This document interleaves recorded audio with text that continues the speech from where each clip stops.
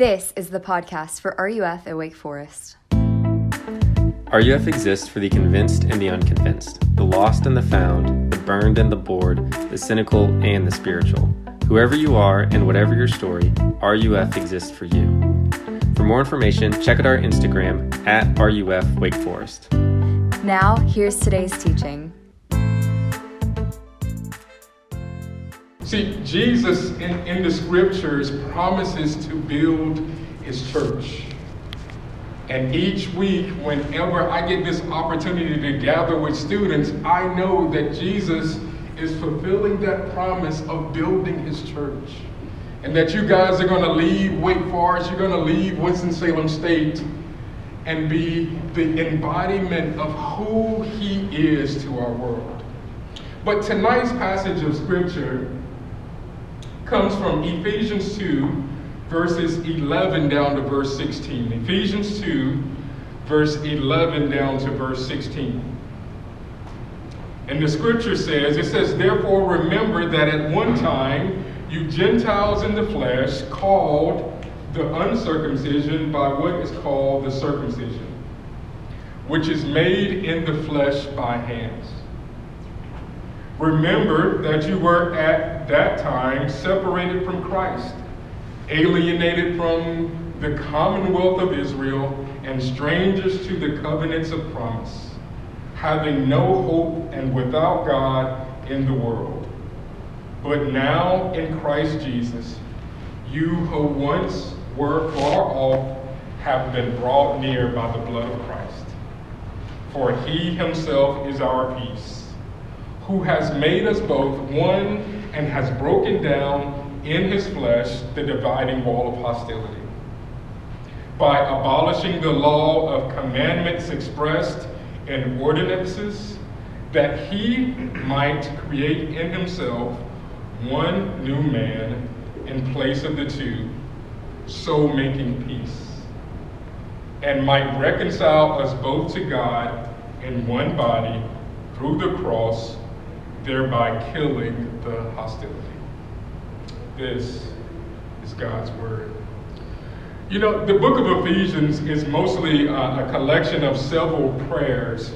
And we know this because Paul, even in the middle of the book in chapter 3, gives us a benediction. So Paul seeks to grow the church through both these doctrinal affirmations, but he also wants to give them these practical exhortations. So chapter 2 is unique within the context of that, though, because he almost is like interrupting his own, central thought process. Just completely goes in a different direction than everything else he's talked about in the rest of the book. One of my favorite preachers is a dude named Dr. Martin Lloyd-Jones, who in his lecture to some seminary students in London during the 50s, he said that the business of preaching is simply to confront people with facts. And this particular passage here in Ephesians is exactly that. It is the confrontation of the facts of the person and work of Jesus.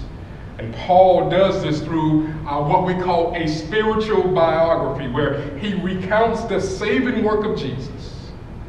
And he does this through making us reflect on the life of every Christian. And especially in this particular passage to those he calls Gentiles, who are now a part of this new body of Christ that breaks down cultural boundaries that existed in his day, and honestly, they exist for you and I as well. I want you to know that Paul is clear in working to see that you and I connect both as the reconciled people of God and with each other. Usually we find Paul writing to address specific ideas of conflict within particular churches, but Ephesians is clearly different. Paul is writing to this young church with this sincere affection, but he writes with this rhetorical question in mind, it seems. He's asking almost, who do you think you are? This question is important because it's who we understand ourselves to be in Christ that is fundamental for all of life. This is twofold in nature, though, because there is the duality of what it means for being brothers and sisters in Christ, as well as the oneness then that we share in relationship with Christ Jesus. And Jesus, he comes and he gives himself for us. There is no greater picture than Jesus' high priestly prayer in John 17. In John 17, he prays, but in this prayer comes, though, just before this fraudulent trial and conviction and punishment on the cross. And Jesus is praying, and we think that he's praying for the disciples, and he is exactly praying for the disciples. But notice, when you look at the prayer, he's also then praying for you and I. Jesus is our sovereign God. He is the one through whom all things were created. And so we as Christians, we gather and stuff like RUF to celebrate the truth of our risen Savior. See, the story of Jesus is the essential story of human history. Scripture tells the story of the last week of Jesus' life. And in that last week, there's the story of Jesus coming into the city of Jerusalem, and he's coming down from the Mount of Olives. And there's a multitude of people, the scripture says, who are singing these praises and they're rejoicing. And they sing this song. It says, "Blessed is the King who comes in the name of the Lord. Peace in heaven and glory in the highest." That takes place in Luke 19. But even though I'm sure most of the crowd didn't know what was going on in this moment, I'm sure that the disciples who were with Jesus had to be absolutely amazed at what they were witnessing in this moment. See, this was the experience of the exact fulfillment of biblical prophecy. The prophet Zechariah said that, "Rejoice greatly, O daughter of Zion. Shout aloud, O daughter of Jerusalem. Lo, your king comes to you. Triumphant and victorious is he, humble and riding. That I will cut off the chariot from Ephraim and the war horse from Jerusalem, and the battle bow shall be cut off, and he shall command peace to the nations. And his dominion shall be from sea to sea, and from the river to the ends of the earth." So if any of the disciples had any questions about who Jesus is to this point, they had to witness these crowds celebrating him and have their answers. Jesus is riding into the city as the one true King of Israel, who would reign for eternity. Jesus wasn't just the King of the Jews, as they had mockingly put on the sign that hung before him on the cross. No, Jesus is the King of all kings, the one who would bring redemption to all peoples of the earth by offering himself as our redeeming sacrifice. Jesus comes, though, as the mediator of a new covenant.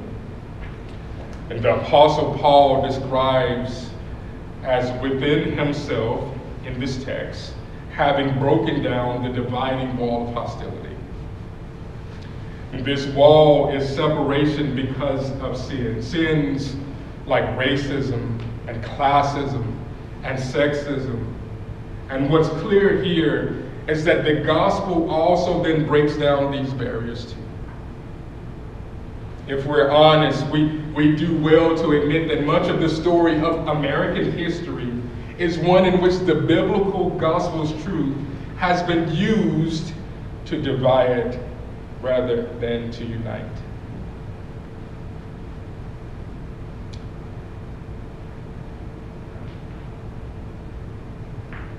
In Jesus' high priestly prayer, it's about 650 words in John 17. It only takes a couple minutes for us to read, and though we've been reading it for more than 2,000 years, that scripture has been with us clearly we have yet to grasp what it means and to live it. Because what does Jesus pray here? He prays that believers would be made one. This idea of being made one is so critical for Jesus, though, that he says that their unity with each other and their unity with God may cause the world to believe that the Father sent the Son. So we got to know that when the world observes our divisions as Christians, when we fail to show the unity with God and with each other, we become utterly ineffective in showing the world that Jesus is beautiful and believable.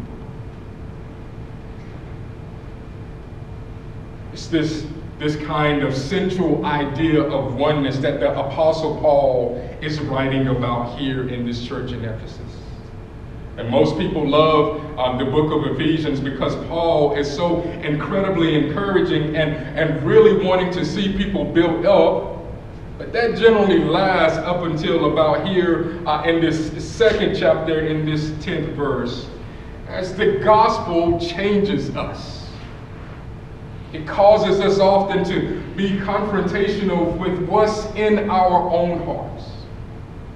I mean, if you're like me, you have to wrestle with this idea of how being called to generosity when the only thing you really want is to continue to grow in wealth and affluence. But when the gospel is true, even when it comes to those people that you really would just love to tell them some stuff about themselves, you learn to love them and pray for them. When the gospel is true to you, you can't help but see the brokenness of our world and not weep for the families struggling to feed their children, and the news of more political strife and the disparities among the rich and the poor only continues to grow. But when the gospel is true, you can't help the reality of mourning the fact that hundreds of thousands of lives are being devastated by a virus. When the gospel is true, you can't see police officers take the lives of your black brothers and sisters as fellow image bearers of Christ and not long for his mercy.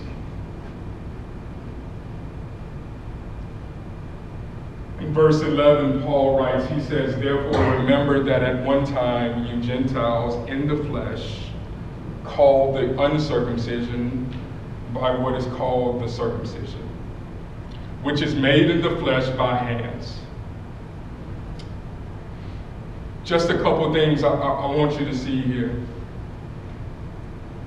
First, I want you to notice that he is directing this particular point to the Gentiles. He is recognizing that this is going to people who didn't follow within the traditional Jewish values. And we know that circumcision is the cutting away of the male foreskin, but it's used within the biblical narrative to be reflective of something that happens spiritually. In Jeremiah 4:4, we see that circumcise yourselves to the Lord, remove the foreskin of your heart, O men of Judah and inhabitants of Jerusalem, lest my wrath go forth like fire. See, circumcision was given to Abraham and those who descended from him as a physical reminder that they were to live as a people called to be set apart for the service of the one true and living God.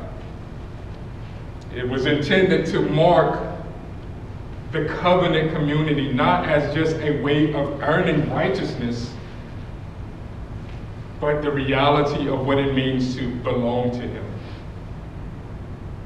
Notice, though, the context, because in reality, the phrase the uncircumcision is actually derogatory language.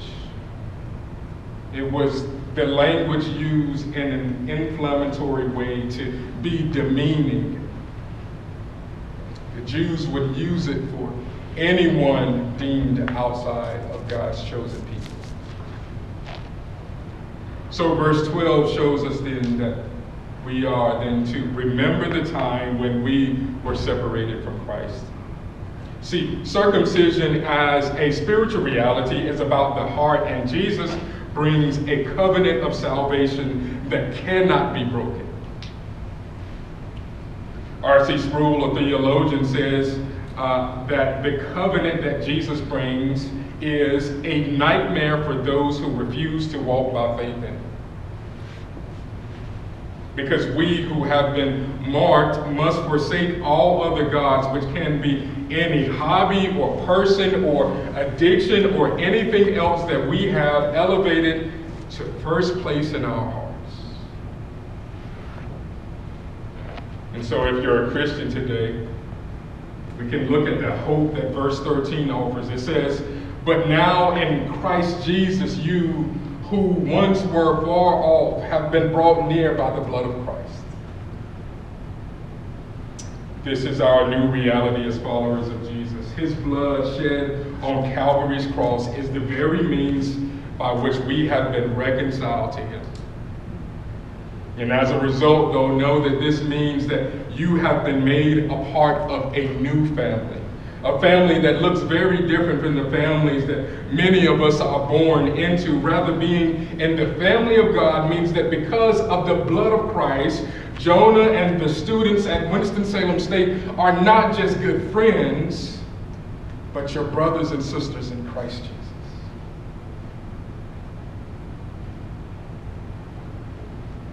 Look finally, though, at verses 14 through 16. It says, "For he himself is our peace, who has made us one and has broken down in his flesh the dividing wall of hostility, by abolishing the law of commandments expressed in ordinances, that he might create in himself one new man in place of the two, so making peace, and might reconcile us both to God in one body through the cross, thereby killing the hostility." Paul says first that for he himself is our peace. Know that it's in Jesus alone that we find peace. There's no peace in politics, there's no peace in race, there is no peace in money and wealth. There is peace only in Jesus. Look at how beautifully Paul defines this for us. He says that Jesus, who has made us both one, has broken down in his flesh the dividing wall of hostility. So this division of Jews and Gentiles, in the same way that exists in our cultural divisions today, Jesus has within himself broken down the dividing walls of hostility.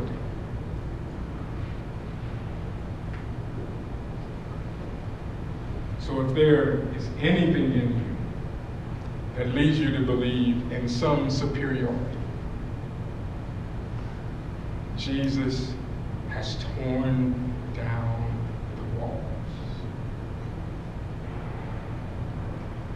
Paul goes on to say, though, that Jesus is one new man in the place of two, so making peace and might reconcile us both to God and one body through the cross, thereby killing the hostility. So fam, let me just as your brother warn you against thinking that the divisions of race and equality are merely just social issues and not gospel issues.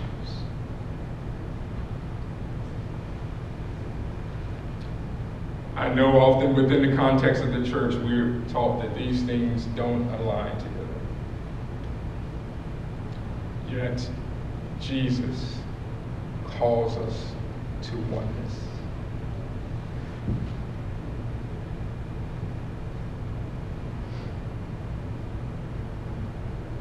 I want to just close this evening by helping us walk through these applications for believers and unbelievers alike. See, the good news of the gospel includes the fact that Jewish Messiah, Jesus, he died so that he would put an end to these divisions. He was at work to reconcile us, Paul says. And he does this within himself. To my unbelieving friends, note that Christians are deeply broken people. That's why they profess a need for Jesus. And while we can often say that we're woke to the evils of the divisions of race and class and sex, and all of these other divisions, I want you to know too that the only way that these things change is in Jesus. We can march and protest, we can cancel anyone we want, but until Jesus transforms the hearts and minds of men, none of this changes. To my Christian friends, know that the time has come for us as the people of God to listen, to acknowledge, to know that the way forward for us, if we truly want reconciliation, then our narrative has to change. We have to be intentional about the pursuit of loving our brothers and sisters in Christ who are different from us. The gospel has to go from being something we simply know and have heard to being lived out in the peace of Christ. It starts at Winston-Salem State University. It starts at Wake Forest University. So if we want to see the change in our world, we got to get to work to making Jesus famous.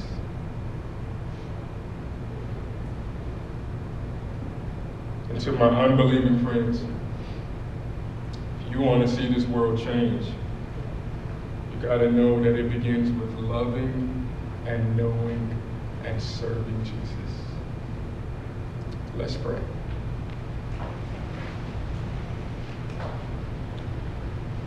Father, I am so grateful for your word tonight, for the way in which you have graciously given us your Son, Jesus, who bore Calvary's cross, paying the penalty of the debt of our sin, that we would be reconciled to you, but also gloriously, that within yourself on that same cross, you broke down those dividing walls, that we can love and live in the unity that you called us to as your people. And I pray, God, that we would hear this message of your gospel tonight, and we would never be the same. We thank you and we praise you for this. In Jesus' name, amen.